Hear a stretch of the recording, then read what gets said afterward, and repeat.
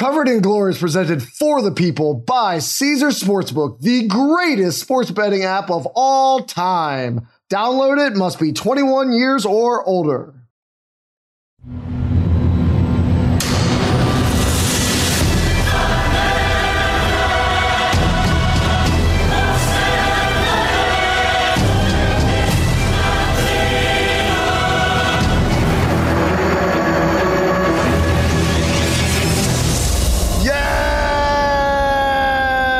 Welcome back to another edition of Covered in Glory, where we are taping here on a Wednesday night after an absolutely madcapped 17 days of world-class football, Brett. It is great to get a chance to catch our breath for a couple of days because my breath has absolutely been taken away. What have you thought of the tournament so far? It's been interesting. I mean, obviously, we have a little bit of a delightful surprise with our one Cinderella still left, I guess you could say, in Morocco.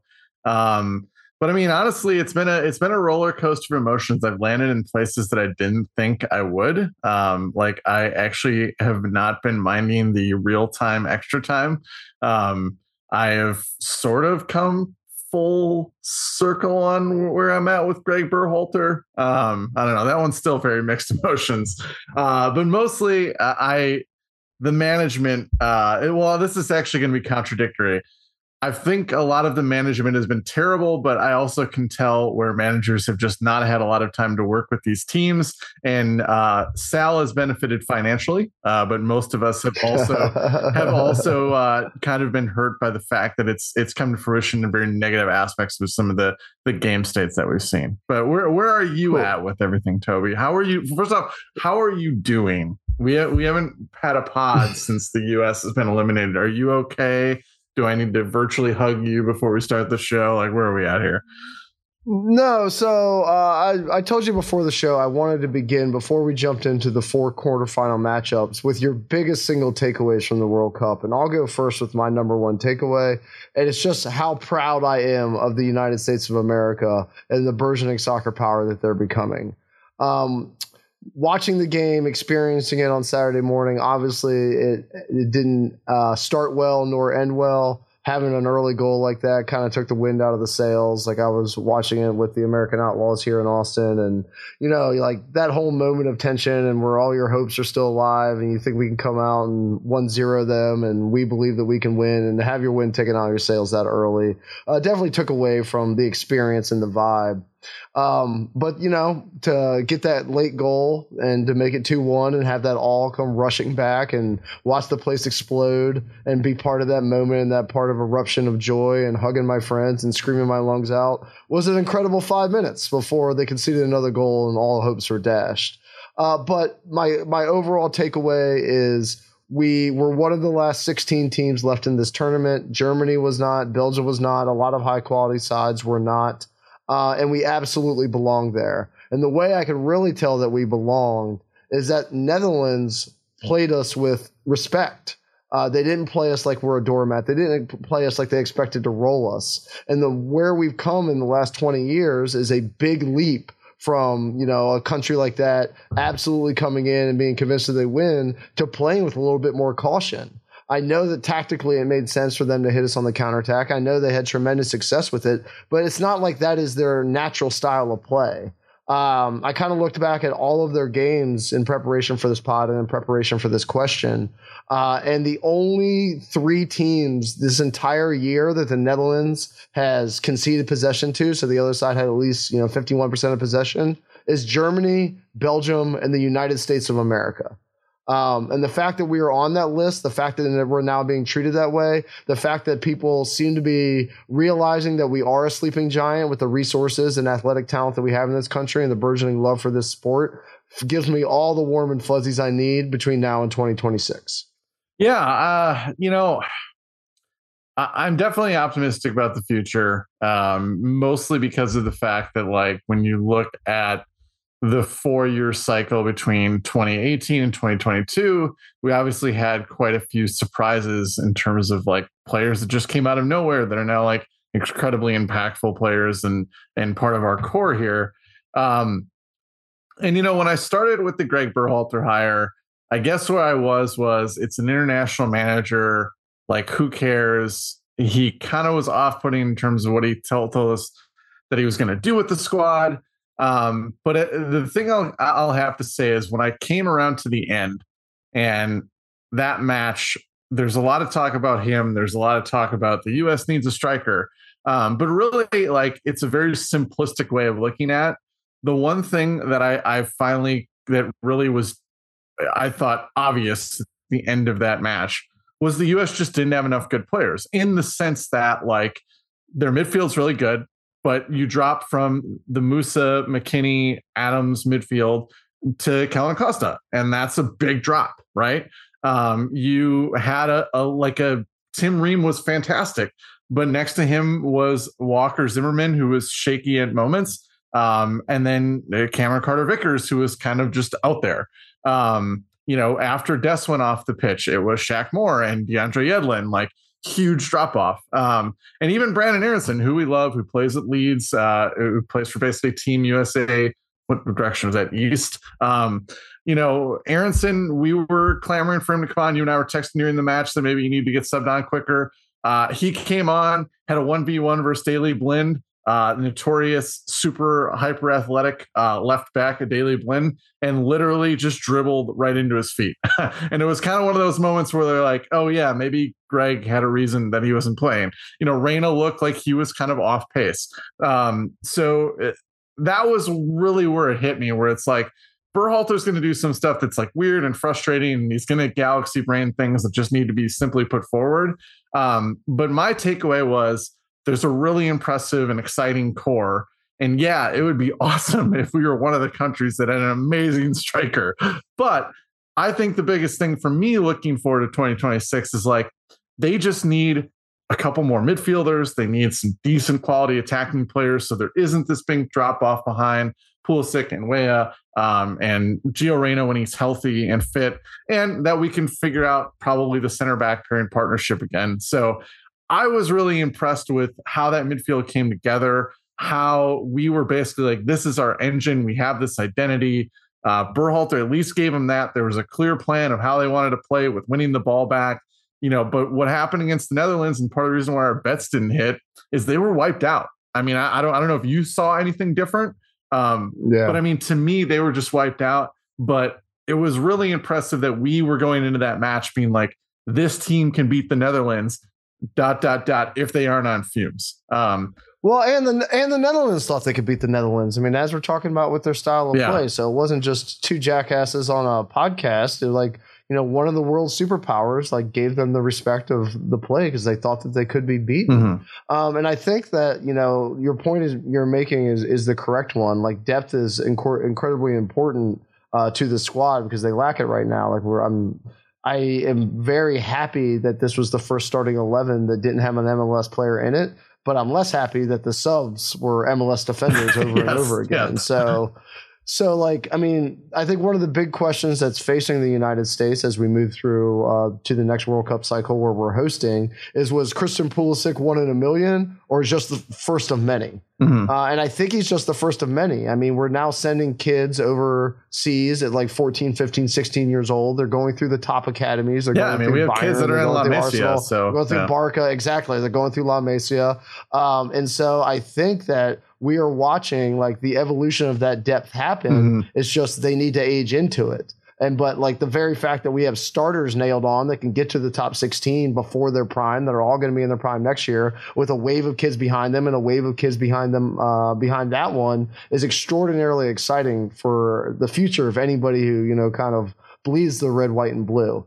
And I would just reiterate what I kind of talked about on I think it was the last pod when we were talking about the future of U.S. soccer. Like, let's look at a list of people between 5'5" and 6'2", between 150 and 190 pounds, and like overlap that with net worth gained through being a professional athlete. And I bet you it's going to filter out almost entirely soccer players. Mm-hmm.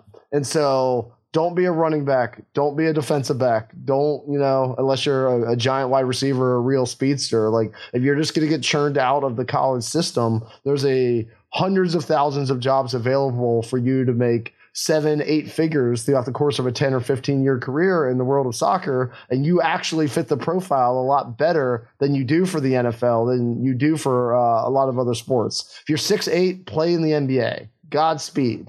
But if you are a freak athlete who is on, the size ranges that I'm talking about, you should be picking up a soccer ball as young as you can. You should be trying to get through some of these academies if sports is your ultimate goal, and you should not be getting concussions on a high school football field. Yeah, and again, the important point to remember too is like you and I are going to be able, as fans, are going to be able to benefit from, kind of the fun factor of watching the guys that came out of nowhere. Because like, where was Matt Turner in 2018 when we were failing to qualify, right? Where was Yunus Musa? Where was Tim Weah? Haji Wright, even, who had the goal against the Netherlands, like, where was he? Brandon. Did he, though? Does he know he scored there? Because he certainly didn't know he did. He gets credit for it, so we're going to give him credit for it. You are. Yeah. All right. Well, I am going to give him credit for it.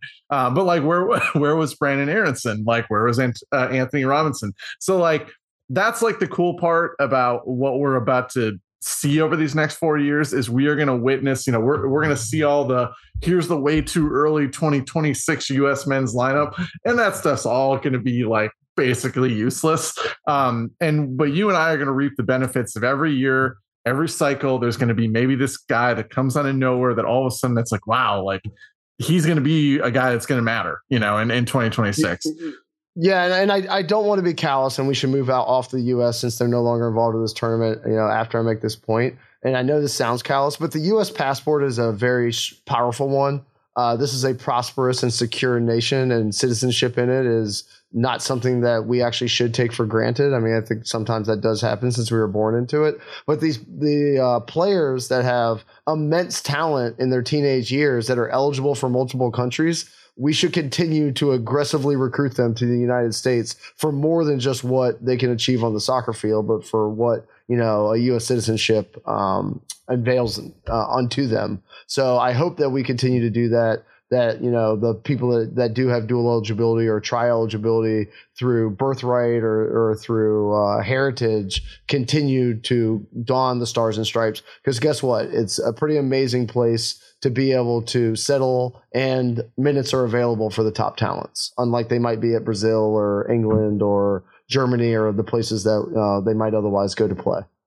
Yeah, man, and I couldn't agree more. There's going to be some big time recruiting battles that are existing out there for some of the promising young talents. So, and then that was the one thing that Jurgen Klinsmann did really well in terms of bringing that idea of like going after these dual citizen players, getting them into the player pool, and we reap the benefits from that.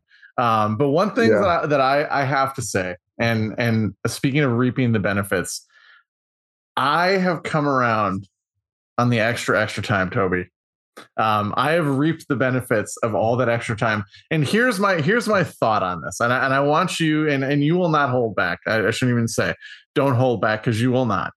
But one of the things that I think has always bothered fans that are trying to get into soccer, or the common critique of soccer, is when you get into the extra time or you're getting to the later time in the match, there's a lot of the gamesmanship that goes on. A guy brushed his neck or my neck with his fingernail. I'm going to stay down for 5 minutes. And one of the things about the real time being added into this World Cup versus like maybe even the Premier League that we cover is that type of stuff wins out, right? Like if you lay down and fake an injury for 3 minutes, they might only add 1 minute of extra time. But now with the initiative of like, we're stopping the watch every time that there's a stoppage, it's kind of nice because it would be the way that you would stamp out some of that stuff. And so while it has extended these games like really, really deep, and it's been sort of frustrating in that sense, I actually see the merit to it. And I think if this was something that was instituted on a universal level, it would stamp out the substitutes like walking in circles 4 times before they went off the pitch. It would stamp out the guy being like, oh, he stepped near my foot, so I'm going to be down for 5 minutes. I actually think it's a generally good thing that could reduce some of the weird gamesmanship that I think takes away from the beauty of the sport. And I've kind of enjoyed it in that sense. And it has added an extra layer of tension. I will say that. Well, I think it's a half measure. Like, if you actually believe what you're saying right now, like, you should be a proponent of the 60 minute, like, with stoppage for every single time, and, like, you know, kind of like more like the NFL style. Ball goes out of bounds for a throw in, they stop the clock. Substitute, they stop the clock, etc. and so forth. I know that's one thing that's on the table. There's some other initiatives that are on the table. Like, this just seems like, I agree, it's incremental and that it changes the incentive structure for some of the disgusting behavior. But I think, you know, they should either look at the clock and try to think about it differently. I know that's very difficult in a sport kind of with a 200-year history and a lot of respect for it. Or they should start carding it. I mean, like, I think that one underrated aspect, because it's ruined soccer in so many ways, VAR, I think, has had a positive impact on flopping. Because what's the point of the, like, insane theatrics that are clearly never going to draw a penalty under VAR review? So why do it in the first place? So, like, on an edge case, yes, there is still an incentive structure that says you should go down and try to draw the penalty, because it's an insane thing. If you win, you essentially get a goal, which is unbelievably valuable in the course of a soccer game. But, like, taking, like, huge dives that VAR is going to wipe out anyway, like, the incentive structure is no longer there to do it. So I like things that are cleaning up some of the undesirable part of the games. I agree with you that this clock can be one of those, but I'd like to actually see them take it a little bit farther with either cards or, like, a stopped clock that keeps it in real time. Yeah, I mean, I'm all for that, and obviously there's been a ton of things bandied about with, like, the penalty remake in terms of making a foul inside the box not be this incredibly, like, outrageously good chance to convert it into a goal. But yeah, it's been interesting too, because, like, we used to talk, well, you know, it used to be called Fergie time, obviously, right? And it's kind of like every match now has, like, this element of Fergie time to it, where it's like, it's not really over, guys. Like, we're at the 90 minutes, but you have no idea how much longer is actually going to be left in this match. And I think it'll be interesting. Like, I'm sure there's going to be a downside if in one of these quarterfinal matches we see, like, a result turn in the 99th minute. There's definitely going to be some hollering about that. But I have to say, I thought it was ridiculous at first. As the World Cup has went on, I actually kind of come around on it a little bit. But the one thing I haven't come around on that I've been a little disappointed is we had Ryan O'Hanlon on our podcast for a preview podcast, and one of the things that we talked about heavily was set pieces, and we mentioned specifically Denmark, who basically, like, only tried to score off set pieces, did not work well for him. But one of the fun thing about the Euros, even with Gareth Southgate in England, is we kind of saw all these tricky plays. We got to hear about all these things about, oh, they're hiring people that are basketball people and football people to drop these plays. And mostly the thing that we've seen the most out of corners is, like, a couple of short corners with, like, no real plan behind it. Just, like, they kicked it short and saw it happen. And it's been really disappointing. I was really hoping that this would be a year that we would see that. It would help us. It would help create more goals. I was one of the reasons why I was shocked at, you know, how many 0-0 matches there were, is because I just expected there to be more goals in this tournament, because it's like, we saw what happened in 2018. We saw what happened in the Euros. Like, their teams are going to realize, like, this is a thing, right? And they didn't. And I think that was one thing that definitely stood out to me at this point, was the World Cup could have used the more goals. I mean, Sal would have been unhappy with it, but I thought in general, we could have avoided a lot of 0-0 matches if that was going on. But the flip side of that is this in-season World Cup, I wonder how much that would have changed. And I'd like to hear your thoughts on this. If we had a normal run-up where these national teams were together, do you think we would be staring down the barrel of so many scoreless draws, of so many low-scoring matches, if there was more prep time? Or is this just kind of like a byproduct of maybe what the teams are like?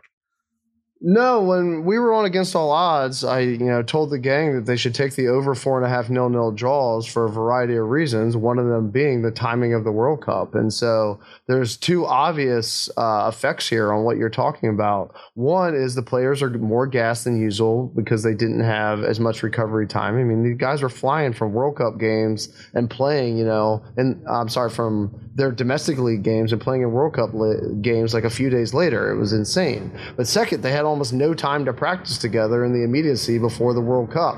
And like set piece design and set piece execution requires time on the training ground.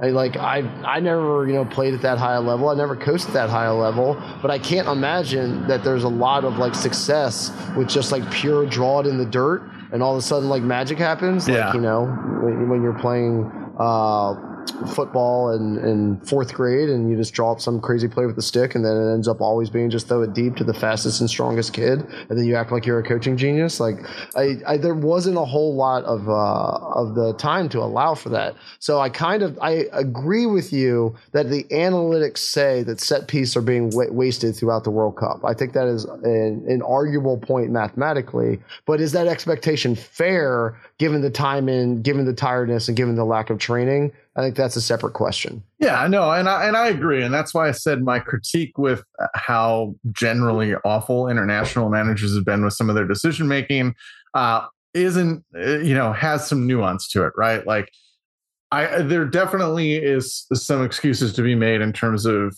how the set piece stuff has played out.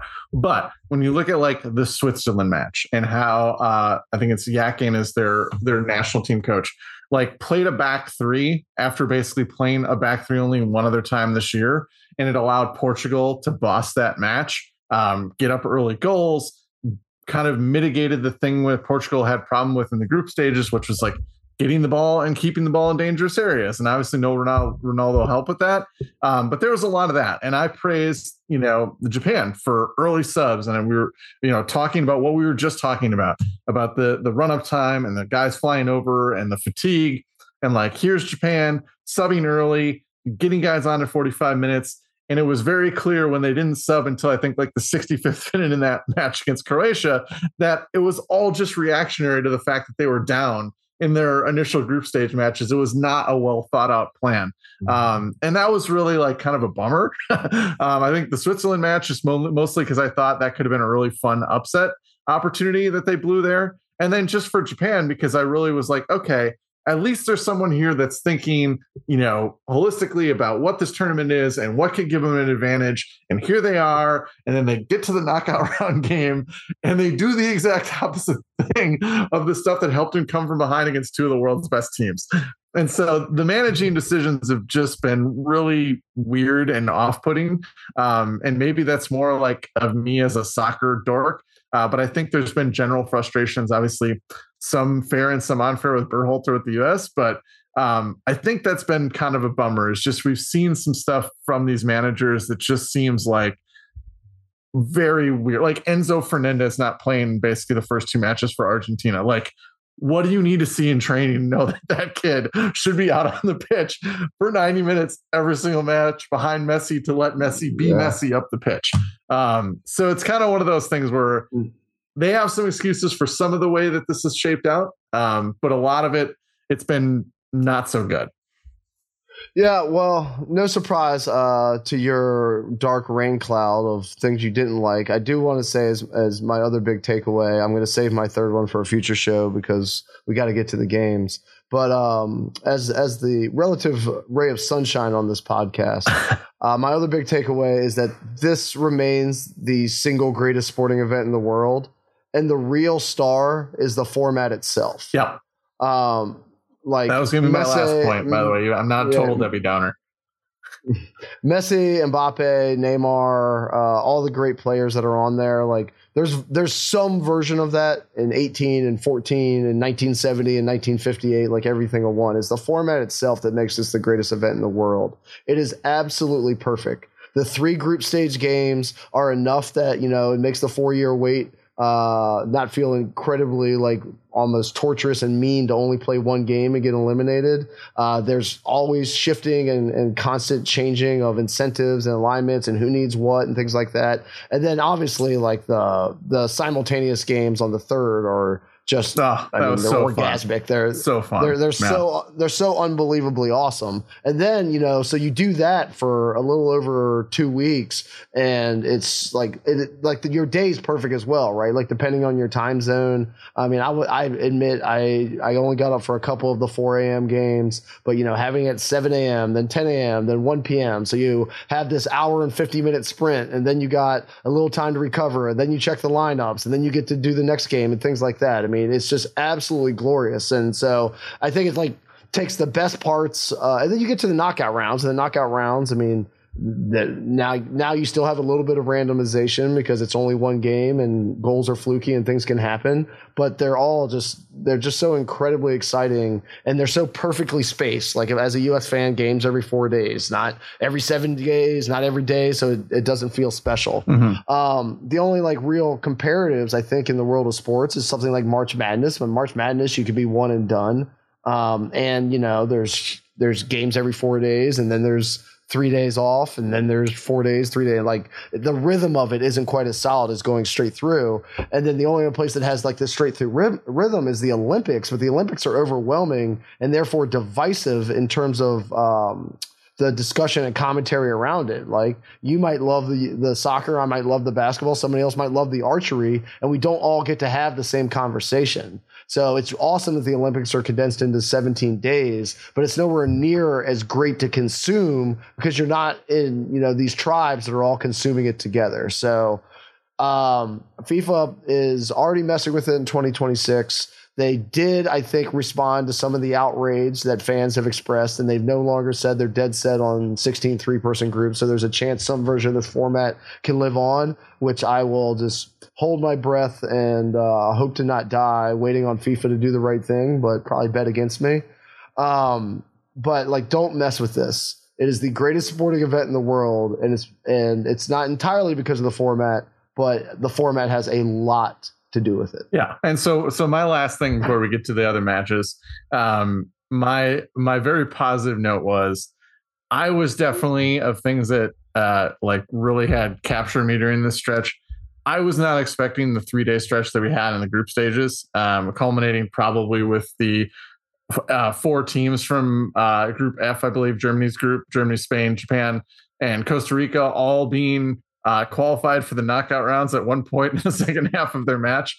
I was not anticipating anything remotely like that. Like we had talked about, we kind of thought maybe this would be chalky, that the eventual end result was going to happen. We kind of saw it a little bit with, Argentina losing to Saudi Arabia, but then kind of clearly coasting into the knockout round. I was not expecting any of that. I was definitely not expecting Japan to get through with where things were. I was definitely not expecting to be texting you that Costa Rica is now currently qualified for the knockout round after we saw. Did you see the Spain manager didn't even know? The Spain manager came out afterwards and he didn't even realize that they were out of the cup for a little bit of time. I did not see that Enrique did that. I was more tuned into his conversations about whether or not his players should have orgies before they play. But no, I was definitely not expecting that. And it goes into your point of how great this format is and how this format builds to a certain thing. I was not expecting 3 straight days of that. And I think part of the reason why I was actually happy to have a day off is I was still coming down from that group stage stuff that we went through. It was great. It is part of the reason why this event is so cool and so fun, even if the quality of the soccer and the decisions by managers and things aren't always up to the level. That was a really awesome and unexpectedly cool 3-day stretch right there. Yeah, and look, it was Sunday through a Tuesday, so what's that, 17 days? I mean, it was just nonstop, perfect sporting experience. Yeah. It was perfect. And it's not over, luckily. So we still have 7 remaining games. We have 8 teams, and we have heavyweight matchups every single time that we're going to talk about a game. So we're going to take a real quick break, and then we're going to start to dive into these titanic clashes. Your first bet with Caesars Sportsbook and Casino, it's on Caesars up to $1,250. Download the app with promo code CZRFULL and place your first bet. If you win, congrats. If you don't, you'll get it all back as a free bet. That first bet also gives you 1,000 tier credits and 1,000 reward credits, putting you closer to the types of perks only Caesars can offer. Free stays, game tickets, experiences, and more. You must be physically present in Arizona, Colorado, Illinois, Indiana, Iowa, Kansas, Louisiana, Maryland, Michigan, Nevada, New Jersey, New York, Ontario, Pennsylvania, Tennessee, Virginia, West Virginia, Wyoming, and Washington, D.C. Sports betting is void in Georgia, Hawaii, Ohio, and Utah, and other states where prohibited. Yes, you have to know when to stop before you start. If you have a gambling problem in Illinois, Maryland, New Jersey, Virginia, West Virginia, or Pennsylvania, or if you know someone who has a gambling problem, crisis counseling and referral services can be accessed by calling 1-800-GAMBLER. Or in Maryland, visit Maryland Gambling, mdgamblinghelp.org, or West Virginia, visit 1-800-GAMBLER.net. Arizona, call 1-800-NEXT-STEP. Colorado, D.C., Nevada, Wyoming, Kansas, call 1-800-522-4700. Indiana, call 1-800-9-WITH-IT. Iowa, call 1-800-BETS-OFF. Louisiana, call 1-877-770-STOP. Michigan, call 1-800-270-7117. New York, call 877-8-HOPENY or text HOPENY. That's 467-369. Or text CONNEX to 247-247. Tennessee, call or text Tennessee Red Line 1-800-889-9789. This podcast is proud to be supported by Jets Pizza, the #1 pick in Detroit-style pizza. Why? It's simple. Jets is better. With the thickest, crispiest, cheesiest Detroit-style pizza in the country, there's no competition.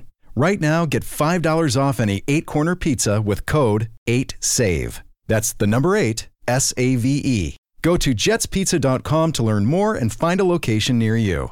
Again, try Jet's signature 8-corner pizza and get $5 off with code 8SAVE. That's the number 8, SAVE. Jet's Pizza. Better because it has to be.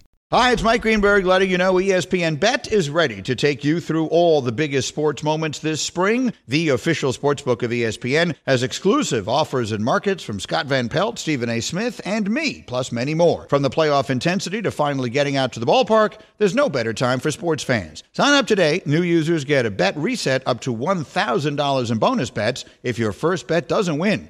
Download ESPN Bet today. What a play. Must be 21 plus and present in select states. Gambling problem? Call 1-800-GAMBLER. Terms and conditions apply. See app for details. Okay, we are back, and we are going to tackle these in chronological order again. That means we are starting with Croatia versus Brazil, Friday at 10 a.m. Brazil over at Caesars is minus 295. Croatia is plus 750. The draw is plus 400. On the adjusted line, Brazil minus a goal and a half is plus 105. Croatia is minus 135. Remember that these are 90-minute lines for those who didn't listen to our show last week, so that's why a draw is still in there. So the lines that I read you will settle after 90 minutes. If you want to take that kind of drama out, to qualify, Brazil is minus 650. Croatia is plus 375. Finally, I'm going to give out over-unders because we're down to just a handful of games here. Just to give you more of a menu to bet from. Over under 2.5 goals in this game is over minus 125. The under is minus 105. So, Brett, I mean, what else is there really to say about Brazil at this point, right? Like after that display they showed last week where they absolutely toyed with South Korea, a very proud team, a very accomplished team on the international stage that just got blown off the pitch in the first 45 minutes. I walked away from that game saying, let's just hand them the cup. And then the other teams walked out on the field and they put on impressive performance as well. And so maybe it's not so fast. But when it comes to this game, like this individual game, this is the one I feel most confident about of the entire four, not just because of how great Brazil looks, but because how spent Croatia is going to be. Like, not only are they one of the older sides, not only do they rely on some really key players that are on the wrong side of 30 despite really incredible careers, they just had to play an extra 30 minutes and go through a penalty kick just to advance. So I love the adjusted line for Brazil here. Give me them at minus 1.5 at plus 105. And once we get into the props, you're going to see I'm all over all sorts of Brazil overs and goal scoring props. Yeah, I mean, look, I think you and I are on the same page, obviously 100% with this. I think the only argument that you can make for Croatia is that Ivan Perisic has sold his soul to the devil in order for Croatia to advance without ever actually winning a soccer match to back-to-back World Cup finals. So they are, like you said, they are spent. They probably shouldn't have gotten through in general. I thought Japan missed an opportunity to eliminate a really tired and ragged team. I thought obviously the penalty shootout was a little bit depressing from Japan's point of view. Do you have any explanation of that? I mean, like both penalty shootouts that we just watched were just full of piss poor penalties. Is that purely nerves? Is it guys who aren't used to taking them? Like from an analytics perspective, I was sitting there wondering why these were so horrible. Yeah, I mean, obviously you could point out that like super small sample size, if you're going by the numbers of like, maybe everybody converts every penalty from here on out. What we saw was like a weird outlier. But actually, our friend Ryan just came out with an article on ESPN today where he actually wrote about penalties and basically said that there is a weird dip in terms of penalty takers, especially after the first two penalty takers. So we obviously, Japan missed early and often, but one of the things is that when you look at the numbers of how penalties are converted about 78 or 80% of the time, basically normally across normal matches and regular time. And by like the third, I think, penalty taker in Ryan's article, the numbers were about 65% conversion rate. And the obvious explanation is this pressure. And I mean, yeah, it's tough. Like, I think that's it. I think you're right. I think with a team like Japan, you just don't get a lot of players that are the guys that take big pressure packed penalties for their club teams. They're mostly because they're not really playing in like super high leverage matches either. Like nobody that was on the pitch for Japan that was taking a penalty is like playing in a Champions League semifinal and taking a penalty. And that's probably the only thing that you could say could possibly like correspond to the pressure that they take or the pressure that's on them when they take a penalty for their country at the World Cup. So I definitely think that's a huge part of it. Like the numbers kind of bear that out. Obviously, I think it was a little bit to the extreme in what we saw.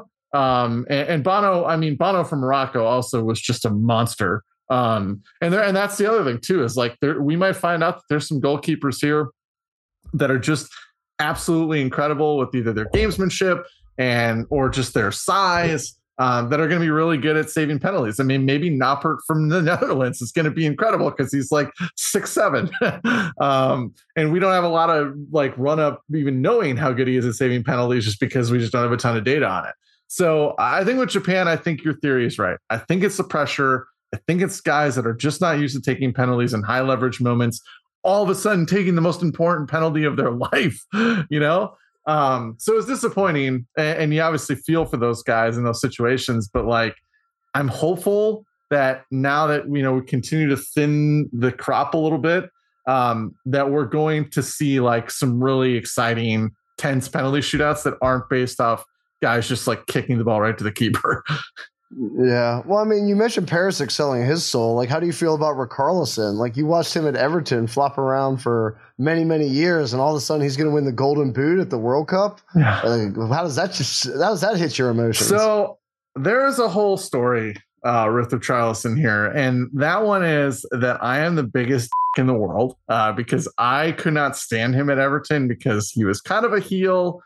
He flopped all the time. He once literally tried to rip the ball away from a teammate to take a penalty, and it caused a whole scene where I think like Leighton Baines had to get involved and be like, no, dude, like we have a penalty taker, like he's taking it. But then I found out that he's like an awesome human being. And I don't know how, if you saw his interview with like Ronaldo, where he literally broke down into tears, like talking about how he was his idol and like how much he looked up to him and how incredible it was that he actually like gets to meet him and that he was supporting their team. So basically I am rooting for him because on the opposite side, you have a guy like Neymar that was supporting a terrible president in Brazil just to get out of a tax scandal. So I'm happy. I don't know what he did.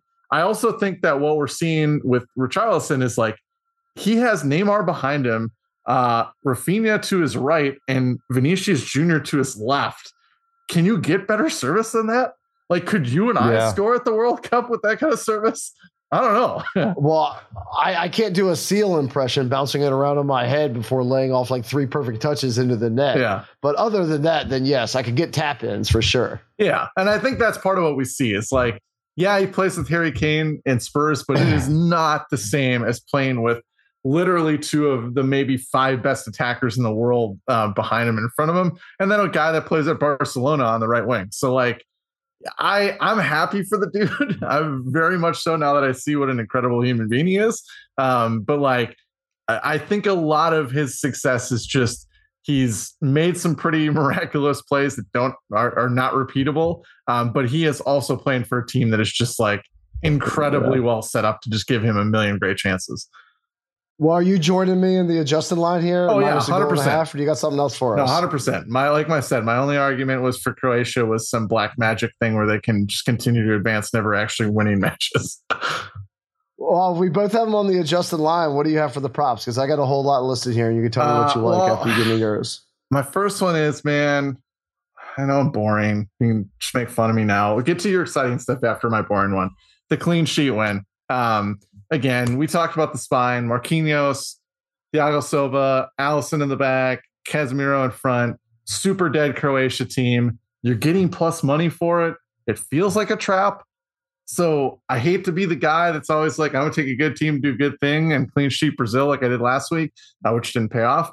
But at plus 103, I just think there's no way. I mean, Croatia struggled to get the ball in the net against Japan. Now it's Brazil. Yeah, well, I mean, you and I are similar. I think the other games are going to, well, maybe not Morocco, Portugal. We'll get to that in a second. I think this has the chance to be the most forgettable of the four because it could be over almost before it started. And as such, I'm just taking all sorts of Brazil bets here. On my list is not just the over-under at minus 125 for the over-under 2.5 goals. When I looked through the anytime goal scorer, the one that just absolutely jumped off the page to me was Vinicius Jr. Yeah, plus 225. Plus 260 in Caesars. Okay. Caesars has him at plus 260. So at plus 260 with his speed against tired legs, like I think he's just going to absolutely feast out on the left. So I love that one. Goal in both halves, yes, is minus 125.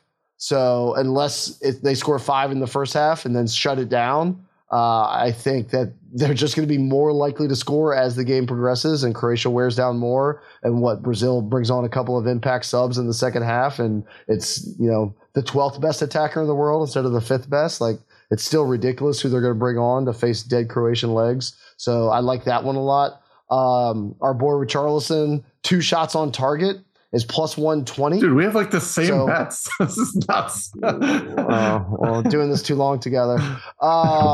So he's hit this in 2 out of his 3 games. He smells the golden boot. And, if we think they're going to drill Croatia, I think he's going to be right in the middle, just teeing off. Brazil to win in the over 2.5 together is plus 110. Brazil to win both halves is another one I love. So if you think they're going to score in both halves and you don't think Croatia is going to score at all, you can get Brazil to win in both halves for plus 205 and really start juicing the numbers. And then the final one, which is a little bit more of a shot in the dark, but it's an informed shot in the dark based on the projected game state. Brazil to score a penalty is plus 295. And when you have this level of speed and this level of attacking prowess facing guys who are dead on their feet, you're going to get a lot of late tackles. You're going to get a lot of grabs. You're going to get a lot of shoves. And I think there's an excellent chance that one of those happens in the penalty box and ends up at a spot kick. Well, the only one that you didn't have that was on my sheet as well, or was on my sheet, was Vinny with an assist was plus 260 as well. So he is going to live in the Croatian box. And so literally any goal involvement for Vinicius Jr. just seems like something you should be putting your money on. All right. We'll put lots of money on that game if you're so inclined to bet, because I think that, now that we said all that, watch Croatia 1-0 and Brazil goes out. Yeah, it'll be 0-0. They'll win in penalties somehow. It's destined. It's written in the stars. But it feels, at least going into the weekend, the most predictable of the matchups of how it's going to unfold, in my opinion. 100%. So let's move to a less predictable matchup, Brett.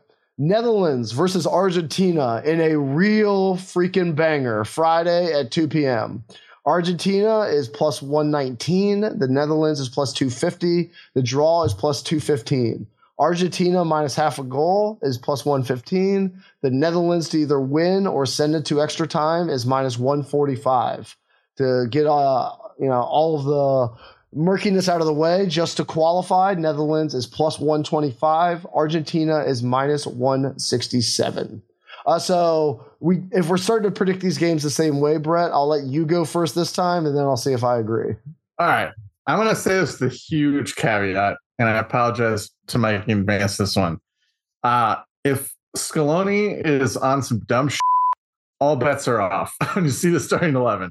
But right now, I just think it's so hard to pick against Messi in this moment. I also look at the fact that like the U.S. had a ton of possession and like one-on-ones and open space and on the flanks and even in the central areas in the final third.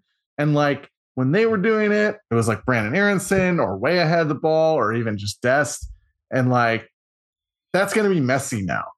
So Argentina at plus 119 to win in regulation. I just don't. I mean, it's Messi, and he's going to have that space. Like, am I missing anything? Like, where are you at? That's where I'm at.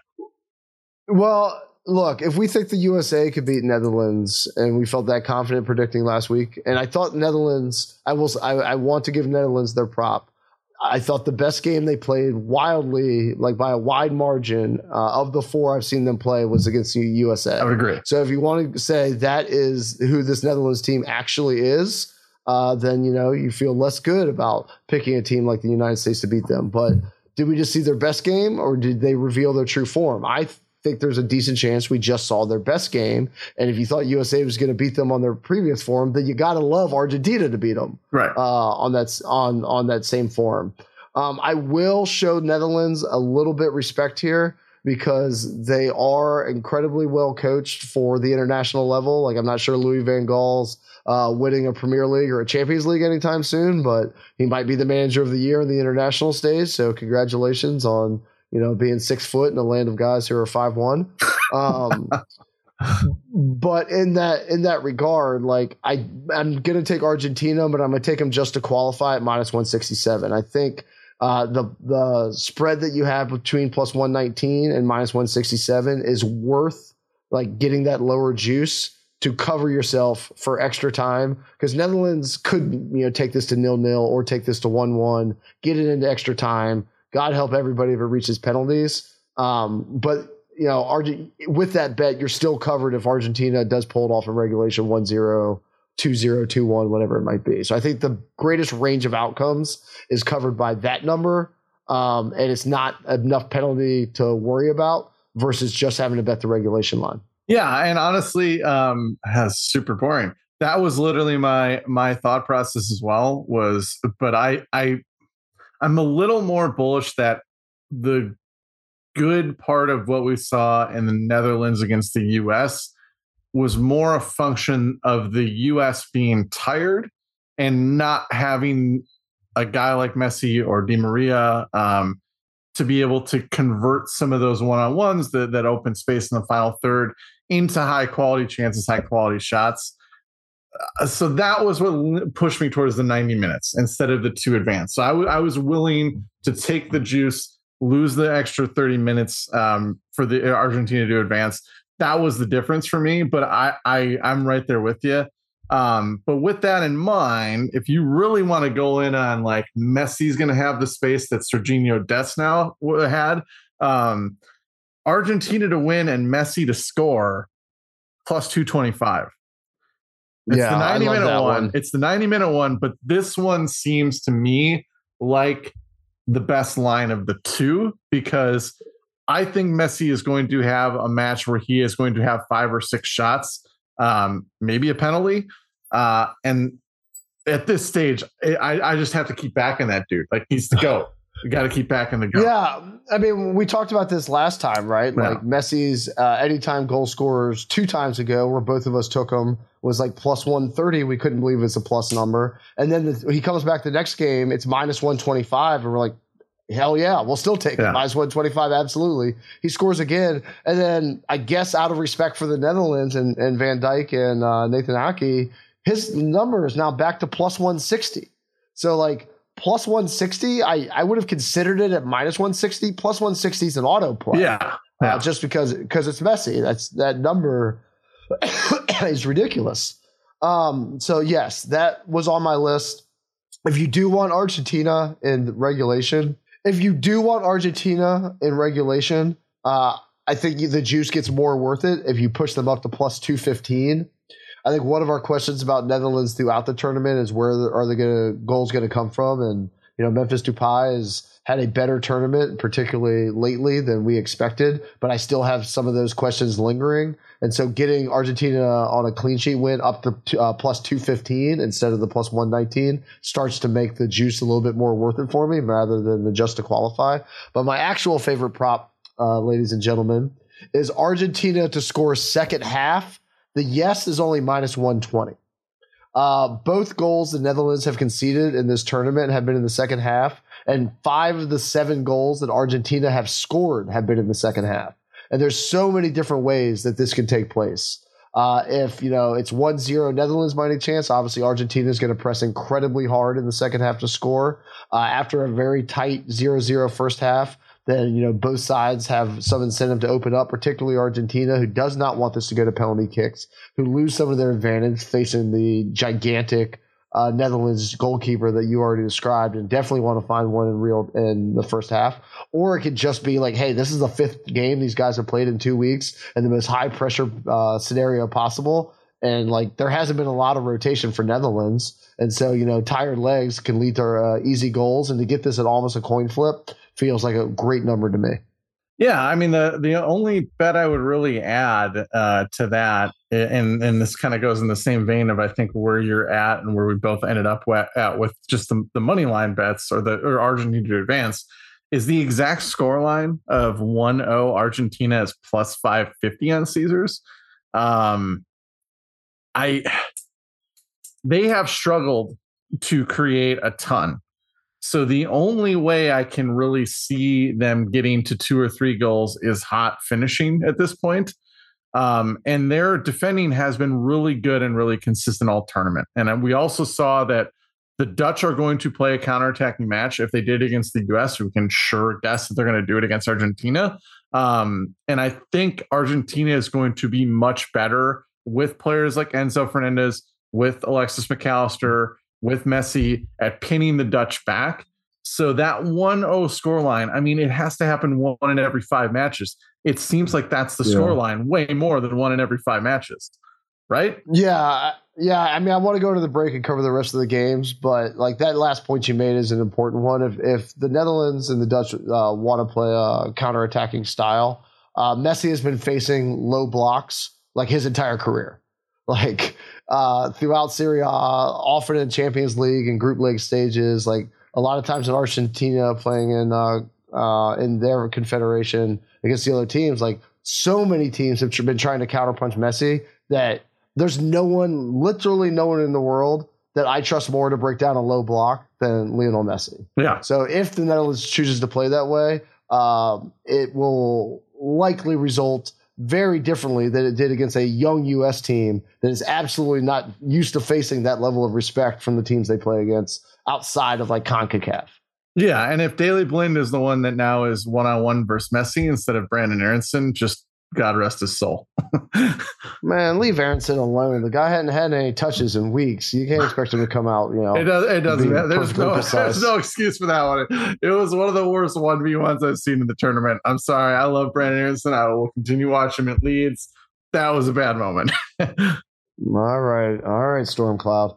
Let's take a quick break so I can get an umbrella from his reign of negativity against our United States heroes, and then we'll be back for the final 2 matches of the quarterfinals. Mother's Day is around the corner. Find the perfect gift for the mom in your life with a stunning piece of jewelry from Blue Nile. From timeless pearls to dazzling gemstones, Blue Nile has something she'll adore. Need it fast? Most items can ship overnight. Plus, enjoy guaranteed free shipping and returns. Don't miss our special Mother's Day deals. Save big on the season's most beautiful trends. For a limited time, get up to 50% off by going to BlueNile.com. That's BlueNile.com. When you need mealtime inspiration, it's worth shopping Kroger, where you'll find over 30,000 mouth-watering choices that excite your inner foodie. And no matter what tasty choice you make, you'll enjoy our everyday low prices, plus extra ways to save, like digital coupons worth over $600 each week. You can also save up to $1 off per gallon at the pump with fuel points. More savings and more inspiring flavors make shopping Kroger worth it every time. Kroger, fresh for everyone. Fuel restrictions apply. All right. Okay. We have our one underdog of this quarterfinals. Our clear, definite underdog is Morocco, and they're taking on Portugal Saturday at 10 a.m. Portugal is minus 150. Caesars has Morocco as the underdog at plus 440. The draw is plus 260. Portugal minus half a goal is minus 155. Morocco is plus 122. To qualify, Portugal is minus 333. Morocco is plus 240. The over-under of 2.5 goals in this match. The over is plus 110. The under is minus 140. So let me go out and say I am absolutely in the bag for African teams, and the fact that none of them have ever made a semifinals in the World Cup, I am very much looking forward to when that barrier is broken, because I love to see the game, kind of be spread out beyond South America and beyond Europe. Perhaps that's my United States prejudice shining through, but I tend to like when teams from the other confederations make a real deep run. And as I looked at this game, for the first hour of show prep, I had Morocco bolded because I like the number of 440. I just think it's, at least decent value that they can 1-0 this game 1 out of 5 times. But then I dug in a little bit more, Brett, pulled out some of, your style spreadsheets. And Morocco is the 4th worst team in the whole tournament in chance creation. They've been beat XG 3 out of the 4 games. They just left absolutely everything they had on the field against Spain. And the only rationale to pick them is the good vibes I feel watching them. So I had them bolded for a long time because I like the number and because I like the vibes. And I do think that, there is an opportunity to win this 1 out of 5 times. But I just, at the end of this, I can't get on board. There's a roadmap for this Portugal team to succeed, and it's called Manchester United. We saw the exact same thing when a coalition of outrageously talented players who were kind of underperforming their individual talents started to excel the moment Cristiano Ronaldo left the formation. And we saw it again in the last game. It seems like deja vu to Premier League fans. In fact, this is wild to say out loud, but if you told me one of the greatest players who ever lived in Ronaldo was going to start this game, I actually might change my pick to Morocco. But watching the manager, hearing his reaction, and watching how well they responded, I think he has the fortitude to do it again. And if they play that same, young, youthful, vibrant collective that they had that really just tore through in the round of 16 match, then I've got to like Portugal to win. And the way I rationalize it on the number, because I don't like the minus 150, assuming that's going to be what happens, I'm actually going to adjust it up. And Portugal minus a goal and a half gets you up to plus 205. Wow. Wow. That's interesting. Okay. I want to preface this. I hate this match for the reason is if there were 3 extra days, I would be so pro Morocco, even with the spreadsheet numbers that you just pointed out. It would be crazy. You would assume that I'm just I have some Moroccan heritage somewhere in my family bloodlines. But I do think the fatigue factor is going to be a big part of this. I do think the Ramos and Felix Fernandez triumvirate with Ronaldo on the bench, and Santos, the Portuguese manager, has come out and said explicitly this was a tactical choice. It was not punishment for Ronaldo sulking off the pitch, which, God, that dude is just such a prima donna. But he said this was a tactical thing. He was not playing because basically I thought these guys were better. The one thing I think I would really love to see as a line is when you're going to start getting on the João Felix train for Chelsea. That's a whole other conversation. You've got the wrong guy. You got the wrong guy. Leao's my guy. You want Leao? Okay. That's the guy. Okay. That's the guy I'm picturing in Chelsea blue. I am so coveted of that guy. All right. Well, Arsenal fans can probably enjoy Felix then. But no, I think that the game against Switzerland is a little bit misleading. I think the first 3 matches for Portugal in the group stage are more in tune to where they're actually at. Ronaldo, no Ronaldo, whatever it is. Switzerland's formation, their tactical choices that match, I think made the Portuguese look way better. It also helped that Ramos turned a 0.06 XG shot. So a shot that goes into the net from that location off that foot 6% of the time into 1,000-mile-per-hour rocket into the upper corner of the goal where no one would be able to touch it.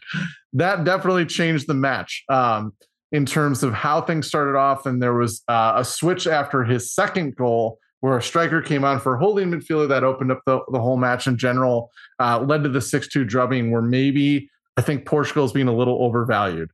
If Morocco has anything left, they have proven they are a very solid defensive team. Yes, I know they haven't created anything, but they are really solid defensively. They can bunker in. They can create at least a chance here, at least a chance there. Plus 260 if Morocco has some gas in the tank. I'm not even talking like a half a tank. I'm talking like a quarter tank, Toby. I'm taking them at plus 260 to get the draw in regular time. But the main prop bet is Portugal is plus 1,000 to explicitly win in extra time. That is the result I can see. This game makes it through 90 minutes. It's 0-0. It's 1-1. And then Morocco's gas tank gets all the way to E. It's like the Seinfeld episode of Kramer. They're driving the car. That thing's going to run out of gas. And then Portugal comes through, gets the goal. I think that scenario happens way more than 1 in 10. Yeah, well, I realize that every once in a while you've seeped into my brain with the XG stuff, and I realize that when I'm starting to quote that in my picks. I'm just glad to see it goes both ways because you just gave the same rationale I gave for Japan last week and reskinned it with Portugal, and it's a good bet. It's a good number. For my props, I think if you like Morocco, like if you do think that they have a chance to win this, I would go the extra mile. Morocco win to 0 is plus 700. So rather than take them at plus 440, I don't think they're going to win 2-1 because I don't think they're going to score twice. I would agree. So if you like them at 440, go ahead and take them in the win to nil 100% behind this. 100% behind this. Or go all the way on the 1-0 exact Morocco win, which is plus 1,200. Yes. So for this. Yes. If anybody out here is listening, thinks Morocco still has some juice left, take that line.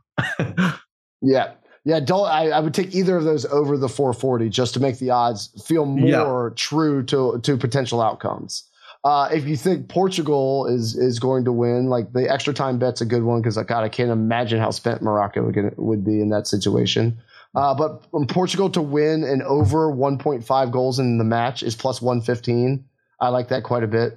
Portugal to score in the first half. I picked this last time, even in my 5-pint, and they made me wear it with a bunch of goals. If you want to go yes this time, you're only paying minus 110 against these really tired Moroccan legs and a potentially high-flying Portugal offense. But my favorite one is half of the first goal scored. The second half, you're getting plus 230. So for that number, if you believe the Moroccan defense can just hold on and really slow this game down and play a boring first half, but then they just don't have it to hold in the second half, then you can get plus 230 that either side nicks a goal after the halftime whistle. So those are the different ways I would attack what I expect to be in this game, which is really tired Moroccan legs, a really courageous, outstanding final stand that falls somehow, some way to Portugal in regulation. Yeah, I mean, I think the only one I would really add to that is Caesars has Bruno at, and I just double checked it again because I didn't write it down, but I remember liking it, plus 210 as an anytime goal scorer.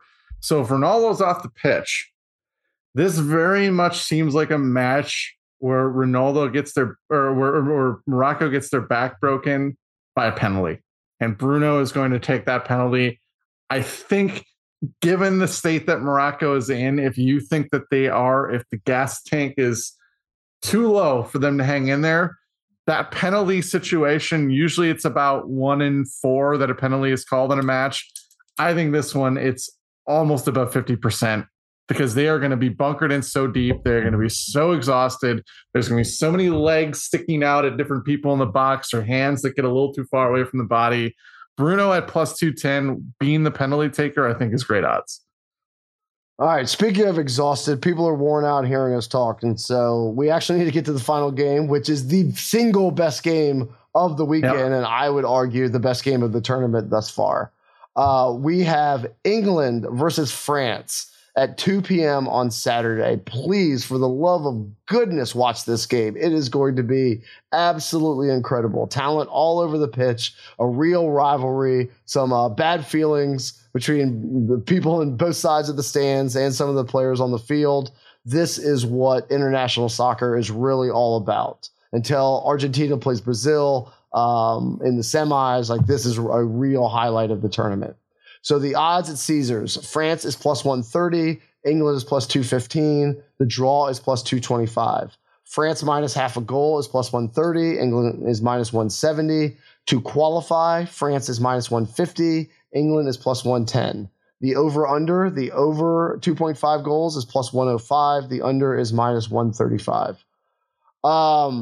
Brett, the real question that I want to ask you is what's the real version of each team? Is it the England team that struggled to create against the U.S. and led to a riot overseas and the tabloids who are already calling for Southgate's head 2 weeks in? Or is it the 3-0 drubbing of Senegal that we saw in the recent team? Is France the 4-1 juggernaut that we saw in the first game, the 1-0 shock loss to Tunisia, or the 3-1 win in the round of 16 where they looked just as good as Brazil did in their win?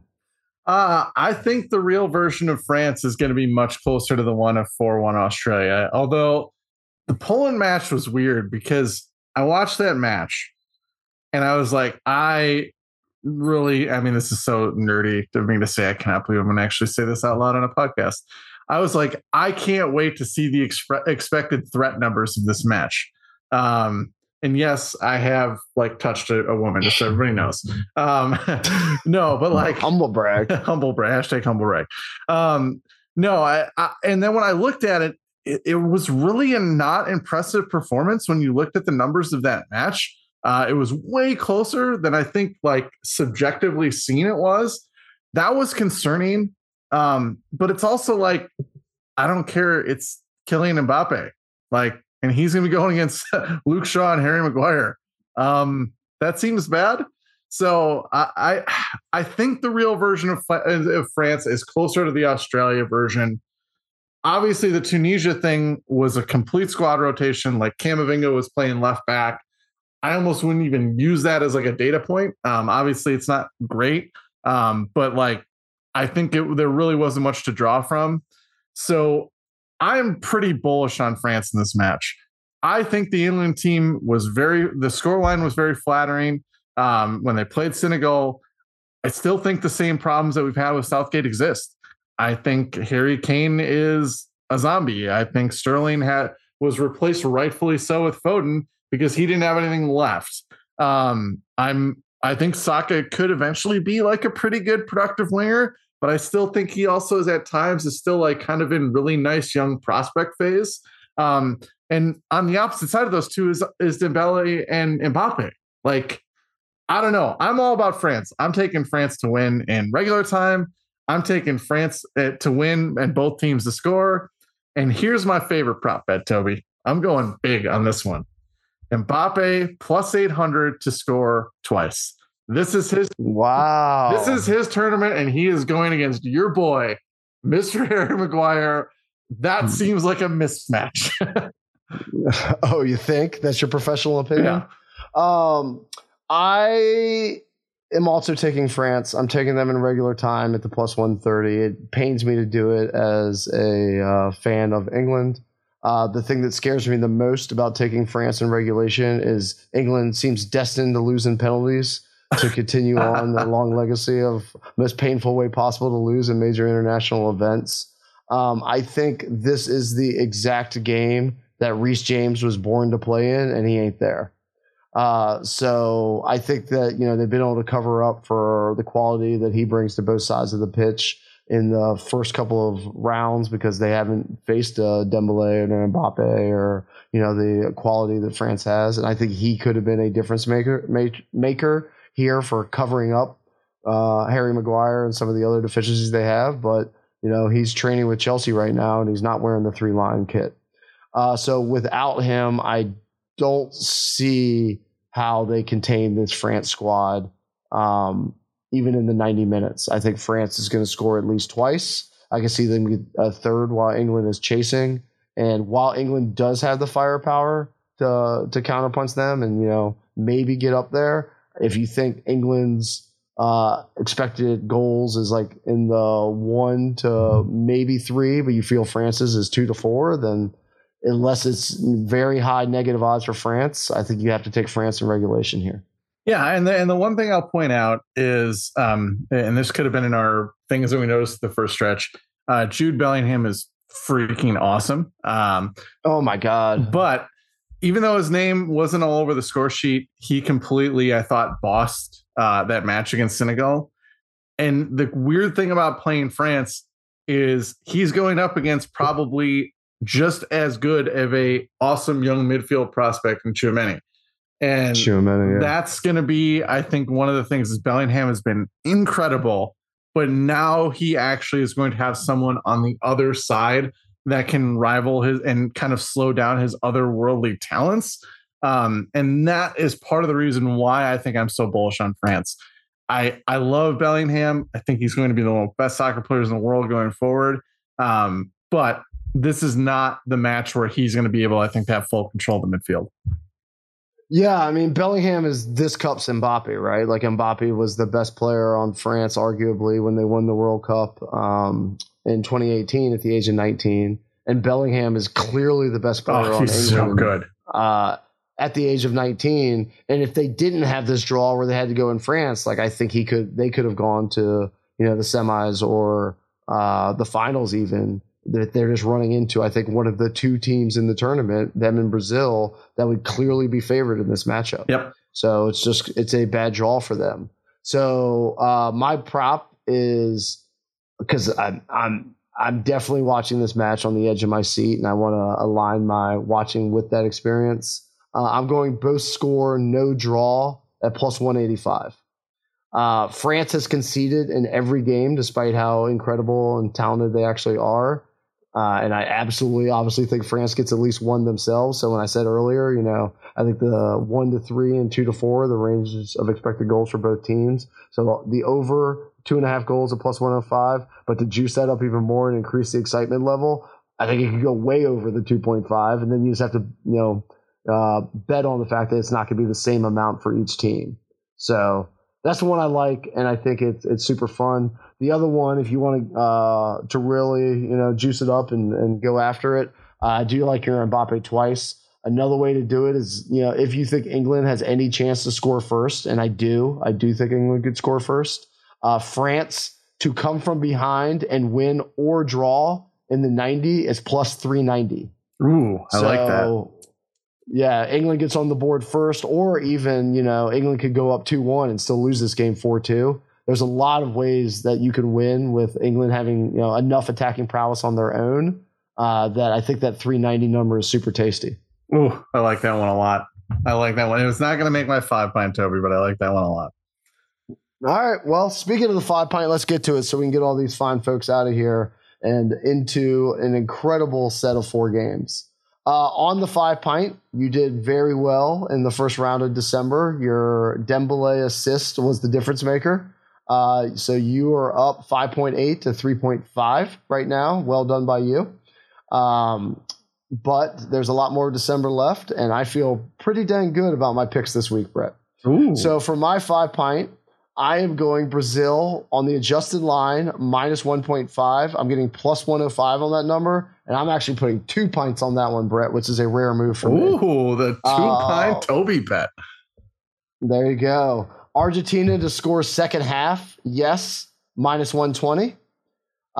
England and France both score, no draw, plus 185, because I'm here for the fun. And then Portugal on that adjusted line, minus 1.5, all the way up at plus 205. So I'm going after it this week, Brett. I think that we are going to see Brazil and Portugal winning routes, and I think we're going to see absolute classics between Netherlands and Argentina and England and France. So, Toby, I want to preface this before I get to my picks that I do love you, buddy. But because I knew I was up going into this, I took a bet specifically meant to wanting to bury you early in December and give you no hope for the rest of the month. Mbappe 2 goals? No. It is the Portugal at plus 1,000 to win in extra time. If that one hits, it's bye-bye, Toby. You might as well wait till January. So I'm putting 1 pint on that. I thought about doing 2, but I don't want to be that risky with it. I do think that's a very high likelihood outcome, though. So I'm putting 1 on that. I got to roll with Messi. Argentina to win, Messi to score plus 225 for a pint. And then I do have 1 on France to win and both teams, I do have 2 of my own on 1 of France to win, both teams to score at plus 400. Then the final one, I'm going to pick a good team to do a good thing. Brazil clean sheet win against Croatia plus 103. Can start with the one that's going to be the home run hitter and then go with the other one that's going to be my more safe bet. So those are my 5. All right. Well, you are ahead, and I like that you're trying to bury me, but you are ahead because I was the one who backed the United States of America last time. And that's right. That's where I lost the 2 pints that you're winning by. So I said it last time. I'll say it again. I regret I had but 2 pints to give for my country, Brett. We will be back early next week to preview the semifinals, which obviously are going to be bangers of their own since this has been a chalky tournament. And Morocco goes out. There's absolutely no combination of games, which isn't going to be nail-biting classics all the way down to the end.